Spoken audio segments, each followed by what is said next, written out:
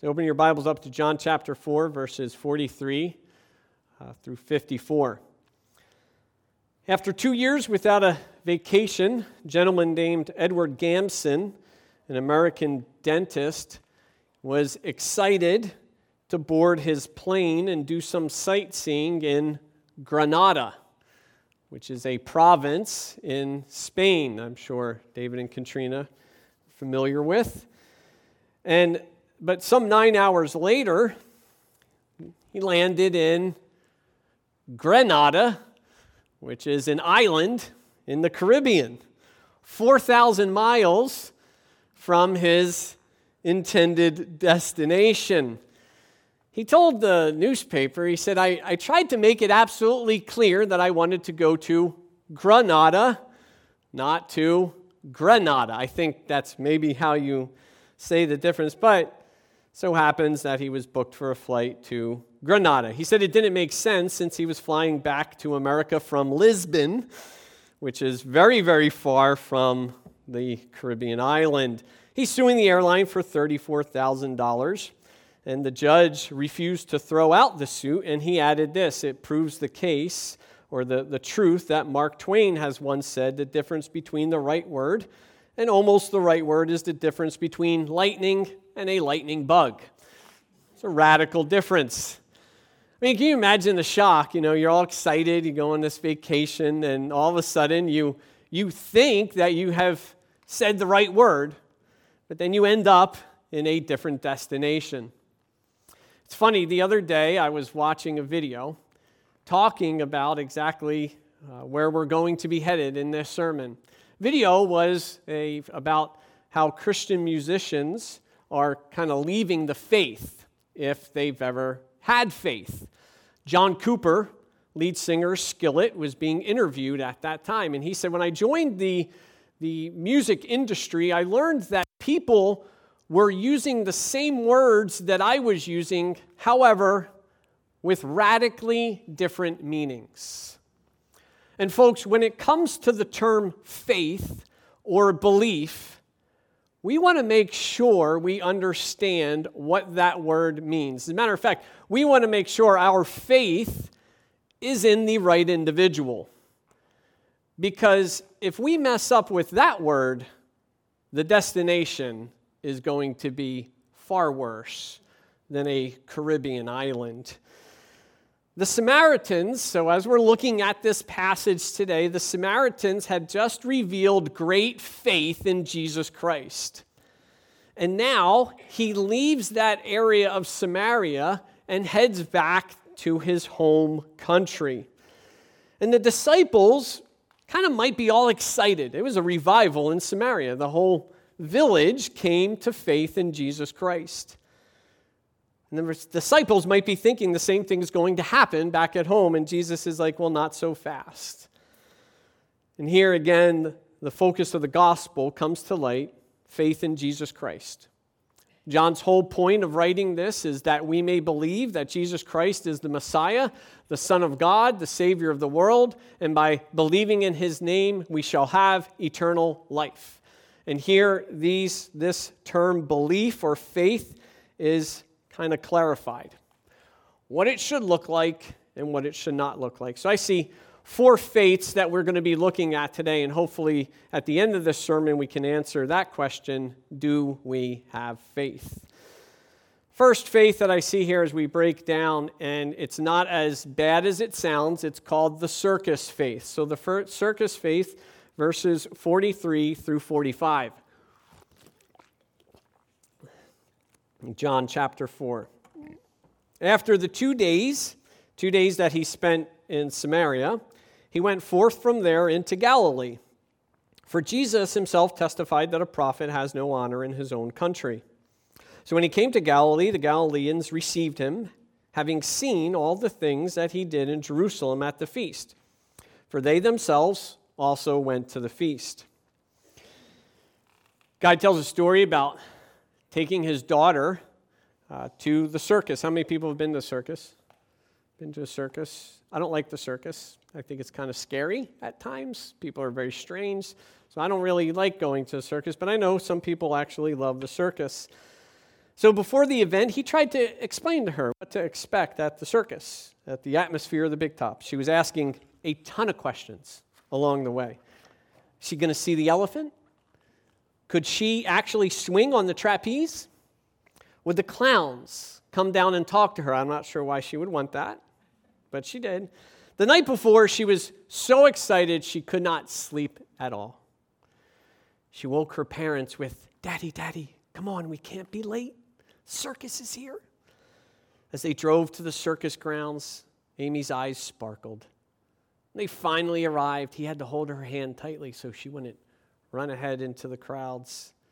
He brought her peanuts and Cracker Jacks, took a ring out of the Cracker Jack box and placed it on her finger.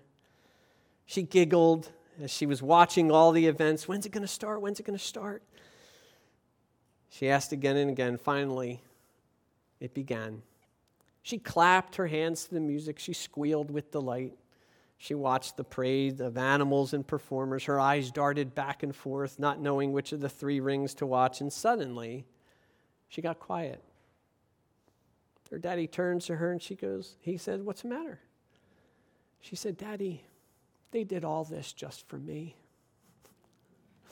That's sweet.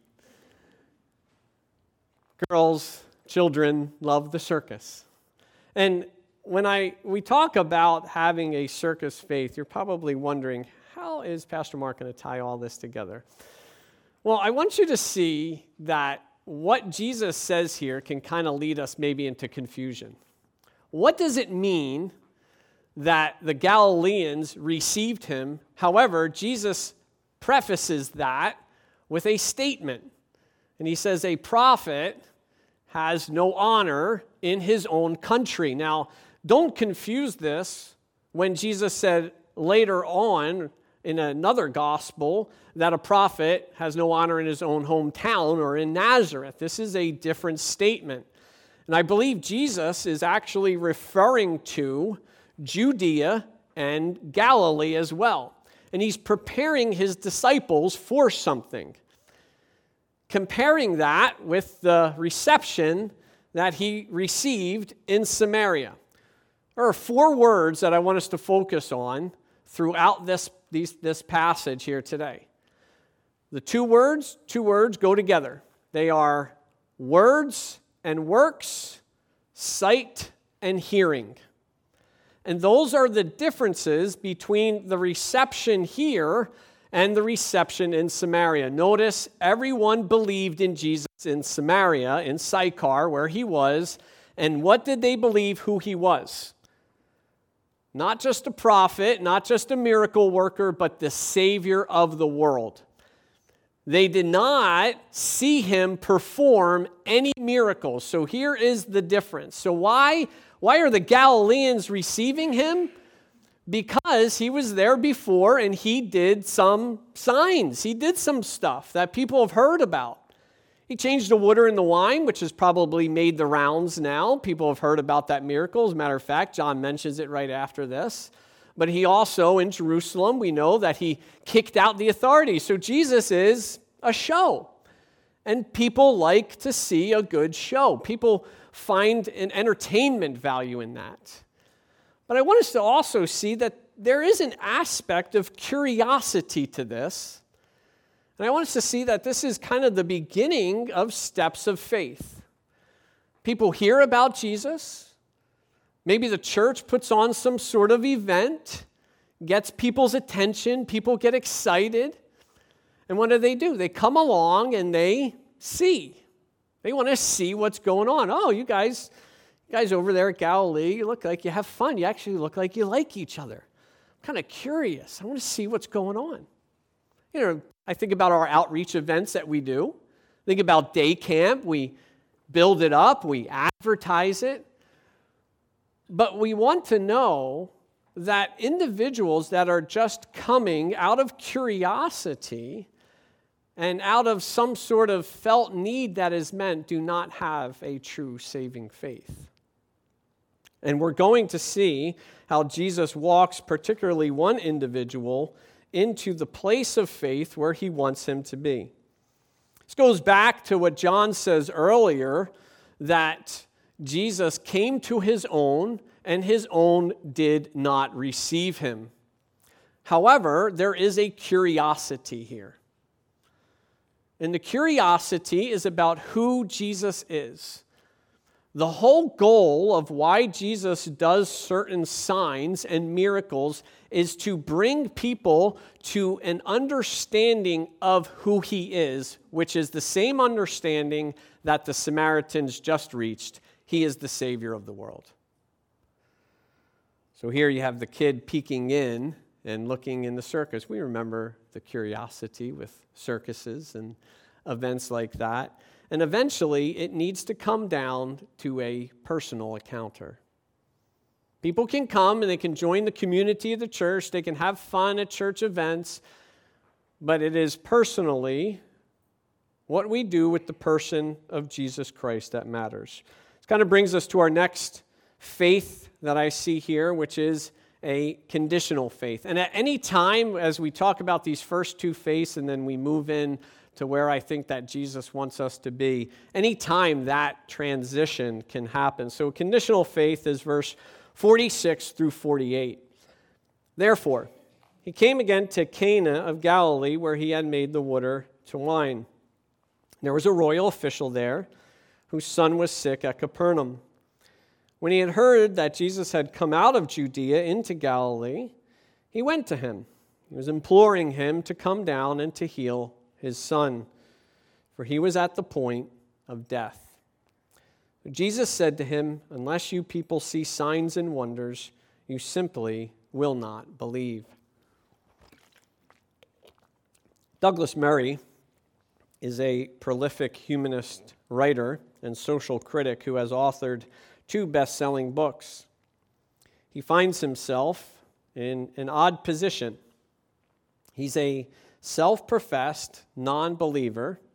However, he has a great respect for Christianity and for Jesus, and for the role that Christianity has played in Western civilization, to the point of calling himself a Christian atheist. So I don't know how that's possible.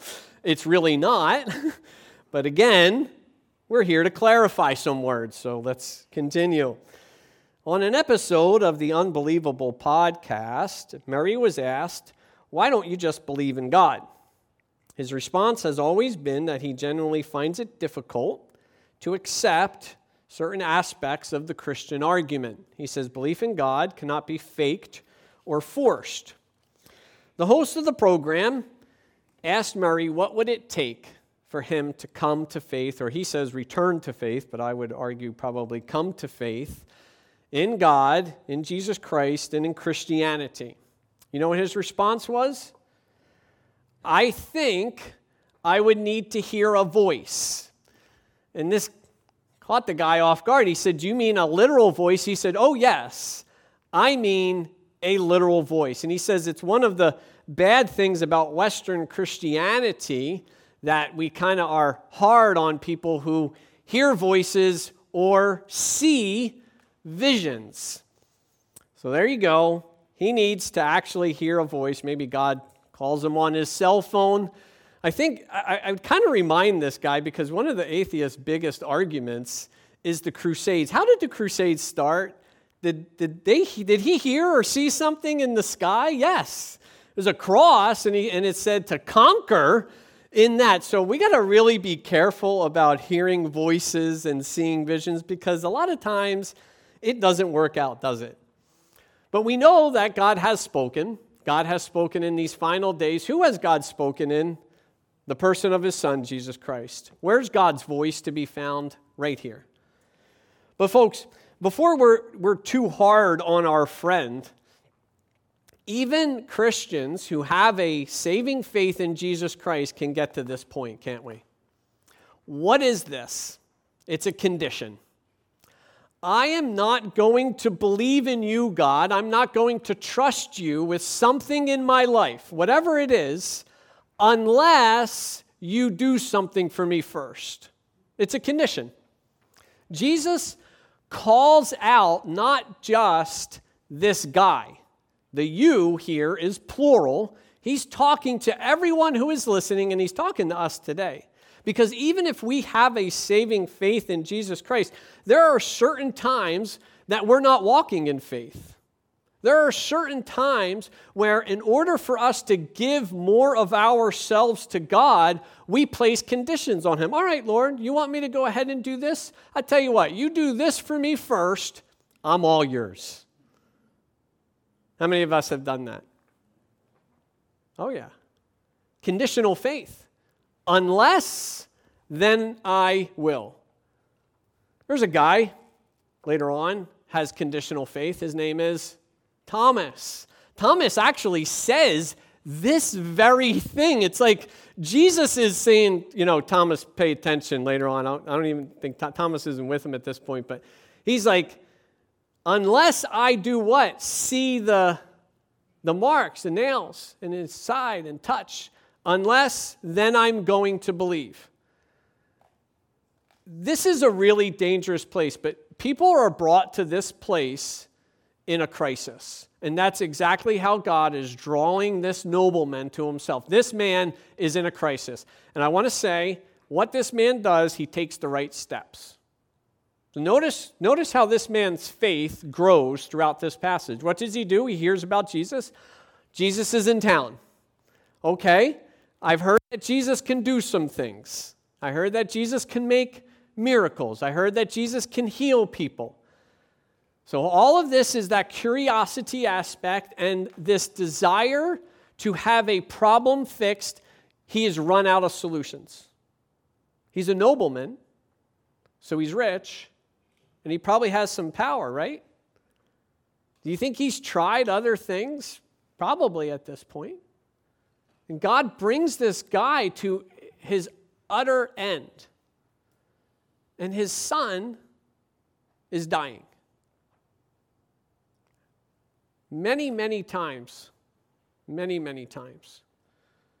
not only to bring people to faith in him initially, but to strengthen our faith as we walk with him, God allows these crises to happen, where we come to an end to ourselves and we say, I can't do anything else.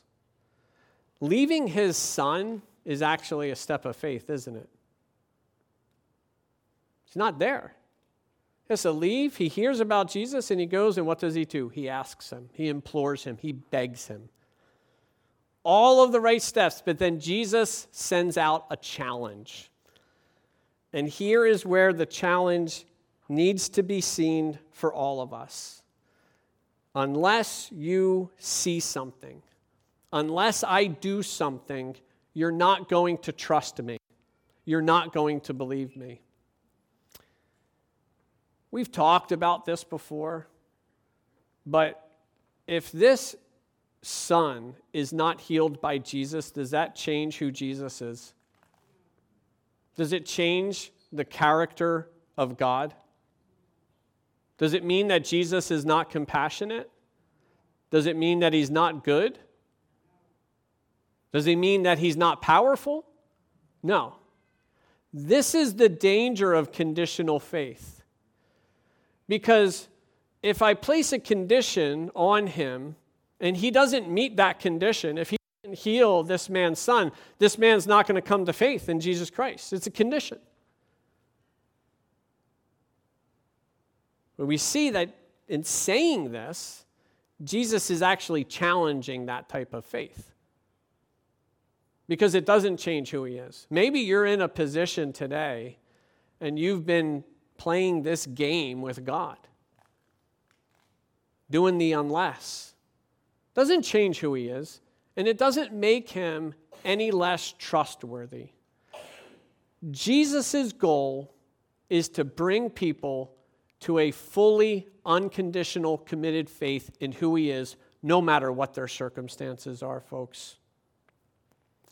And that's how we live out our faith in this world. Because many, many, many times, I've talked to people before, and I've said, have you trusted God with that? I tried that. He didn't answer it the way I wanted to. I'm not following him anymore. That's what happens. It's not faith. If we're depending on sight, if we're depending on seeing things, that's sight. Jesus is talking about the essence of faith is what? The assurance of things hoped for and the belief in the unseen. That's what he wants. And it is a trust not in what we see, but in who Jesus Christ is. And no matter what, whether this son lives or dies, Jesus Christ has the power of life and death in him. The question is, do we trust him without seeing anything first? We see the progression of the crowds and now this personal encounter with Jesus Christ, and we can follow his faith. He hears about him. He comes to him. He's making all the right steps, and then Jesus issues this challenge, and now this man is faced with a choice. Leads us to our next type of faith, which is committed faith, verses 49 through 50. So he responds to Jesus. He's not dissuaded by Jesus. As a matter of fact, it makes him implore him more. And he says, the royal official said to him, "Sir, come down before my child dies." Jesus said to him, "Go, your son lives." The man believed the word that Jesus spoke to him, and he started off. I need you to go back up to when he was finishing up with the Samaritans and listen to what he said. Listen to what they said in verse 41. Many more believed because of his word. Do we see the difference? Here, this is where I think God wants us all to be. Here, this man places his faith in Jesus Christ. He trusts his word. He hasn't seen a thing.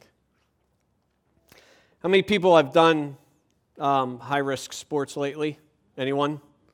No one's been wingsuit gliding, Barb, Irv, down Florida? Don't have in your little community going out? I'd love to see you in one of those suits.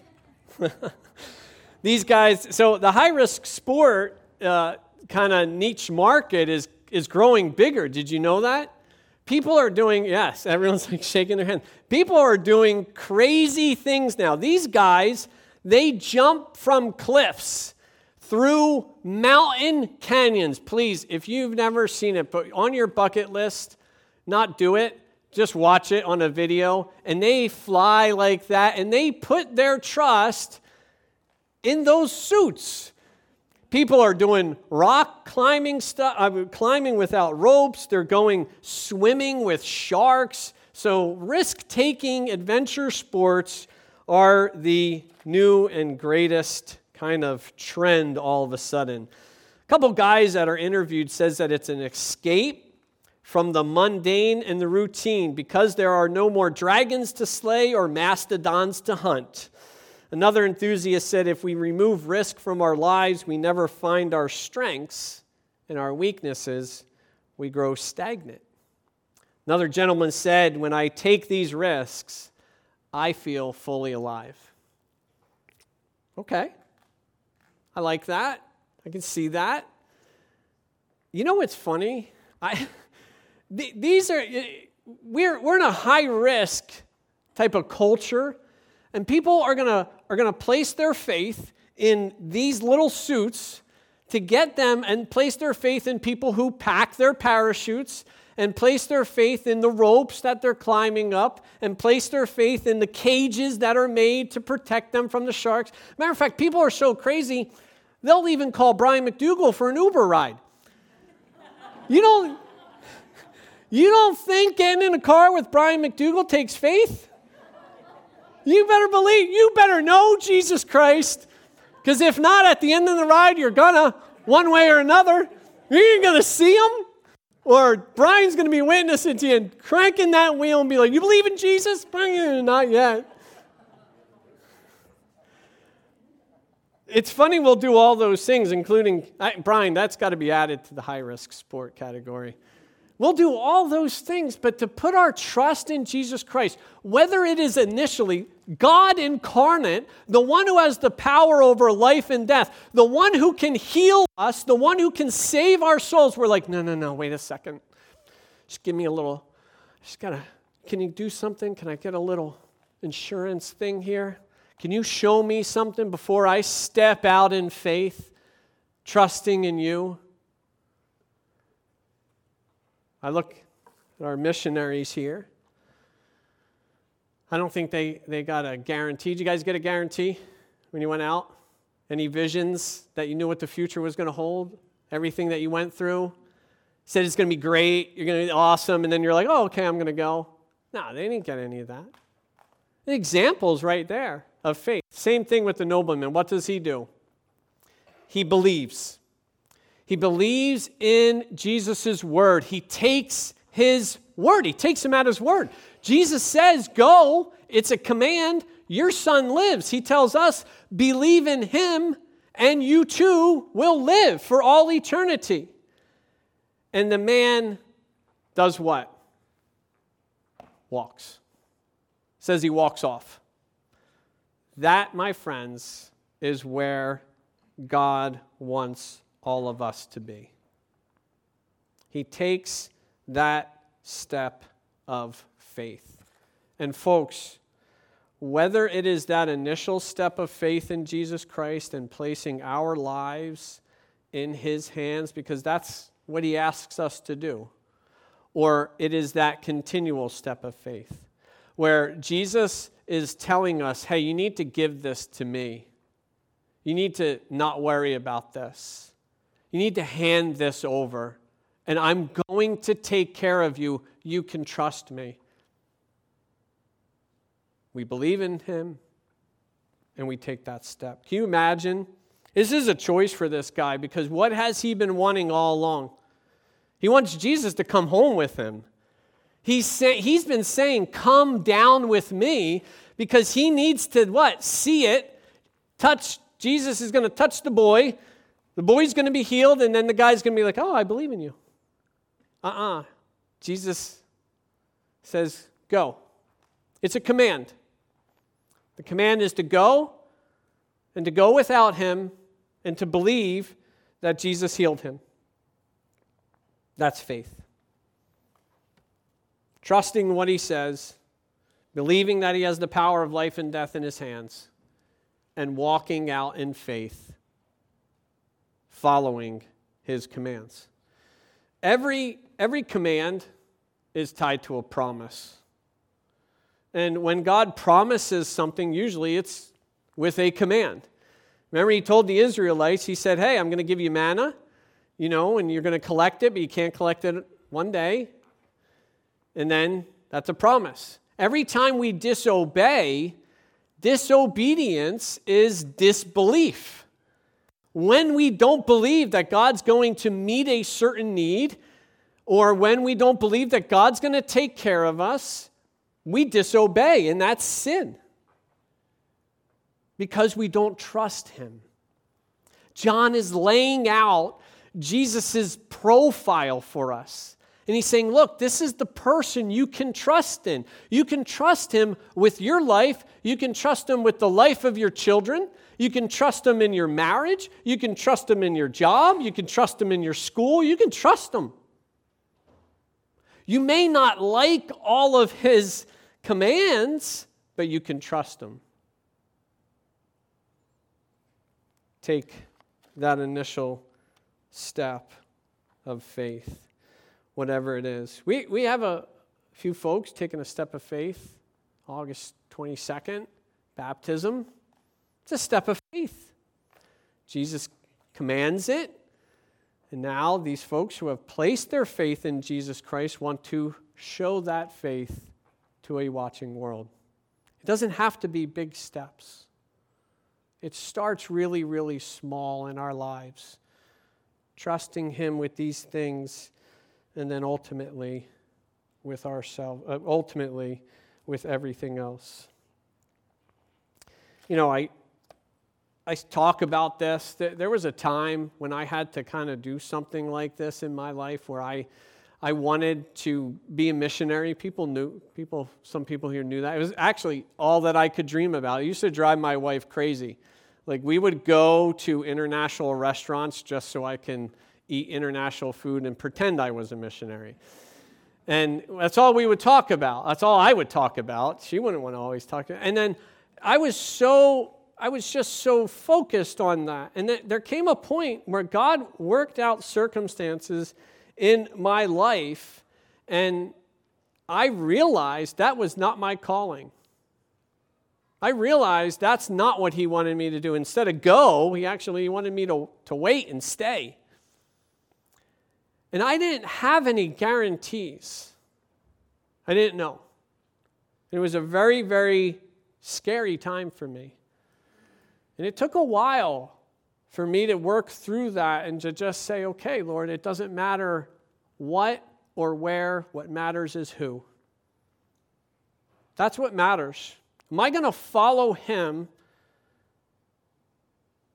no matter what he calls me to? Am I going to follow him cleaning toilets? Am I going to follow him bagging groceries? Am I going to follow him when my children are sick? When things aren't going well? It's about the person. Trusting in him.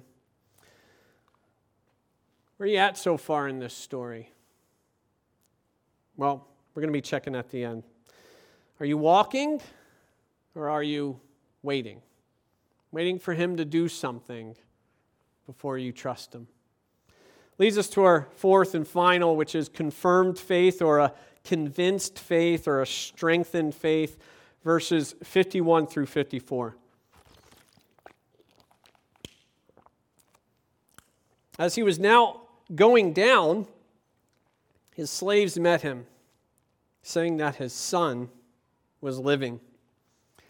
He inquired of them the hour when he began to get better. They said to him, yesterday at the 7th hour, the fever left him. So the father knew that it was at that hour in which Jesus said to him, your son lives. He and himself believed, in his whole household.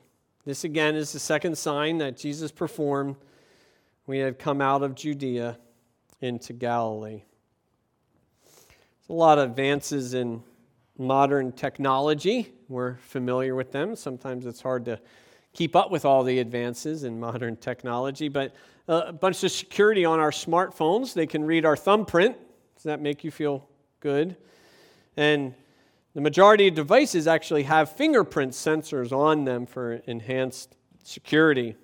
It was an innovation that would have seemed unbelievable just a few short years ago. However, these technologically superior methods fail to thwart 6-year-old children. There was a 6-year-old girl who wanted something. You know what she wanted? Pokemon. I used to say Pokemon, but my daughter would always correct me. How many people like Pokemon? Pokemon, there you go, all right. Yeah, some cards are worth, if you have any, let me know. eBay, make you some money real quick. So this girl wanted Pokemon. I mean, natural, right? So what? But she can't have access to her mom's phone, but she knows about mom's. She's 6, by the way. She knows about mom's phone. Mom has Amazon, right? So mom's sleeping. Yeah. I love this kid. You know what she does? She puts mom's thumbprint while she's sleeping. Unlocks the phone. There's kids out here right now that are like, dude, why didn't I think of that? All right, Pastor Mark. Unlocks it, $250 later of Pokemon Christmas presents. Can you imagine waking up and it was all confirmed? You ordered. Can you imagine waking up and be like, I must have ordered Pokemon in my sleep. It was unmistakable. Jesus does that right here for this man. And I actually love this part. His thumbprint is all over this miracle. It is impossible that it was anyone else. And what happens, and I as I said before, I think this man had already trusted. But what happens? Does God, I just love how this man steps off. Does he have to go all the way home? No. It's as he's going, God does what? He's so gracious, and he provides those slaves, and they come up and they're like, your son's alive. He's alive. And he goes, what hour? When did it happen? 7th hour. And he's like, Jesus. That's it.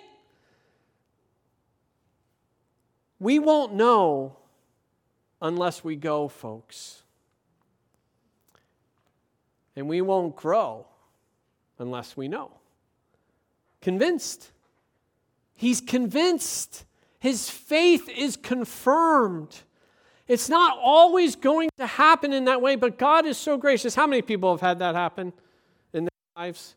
You've done something, you were kind of worried about something, you didn't know, you were unsure, and you take that step of faith because of who Jesus is, because you know he's going to take care of you, and you step out in faith, and then all along, as you're going along that way, God sends that confirmation. You're like, yes, that's it.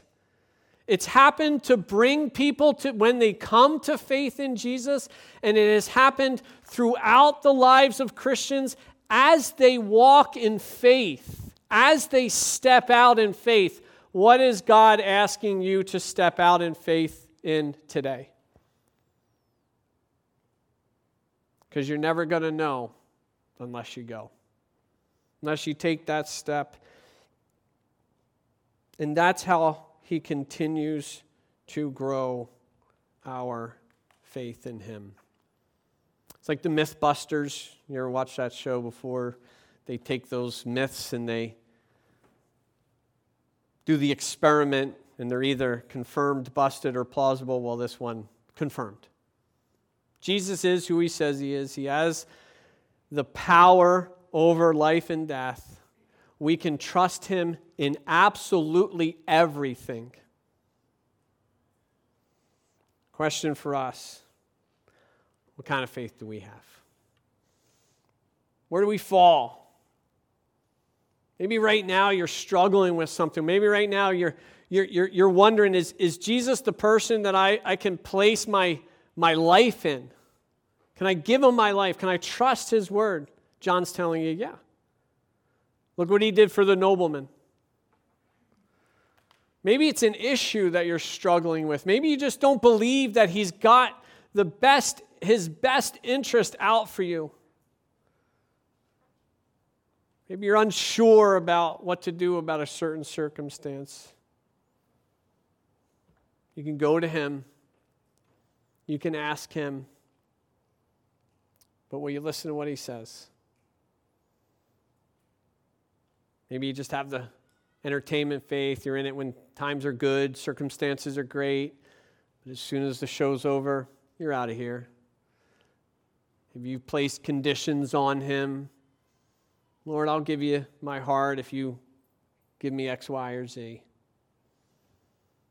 Maybe you've committed your life to him. You started off on that journey, and you've seen him confirm that decision. The nobleman had faith. Question is, do we? Father, thank you for stories like this, stories in the life of this man who trusted in who Jesus was and trusted in his word.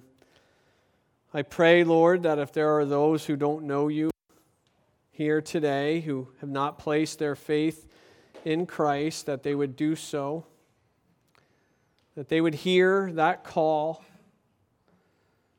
that they would know that because of his death, burial, and resurrection, their sins are forgiven. If they trust in that, in him, they'll have eternal life.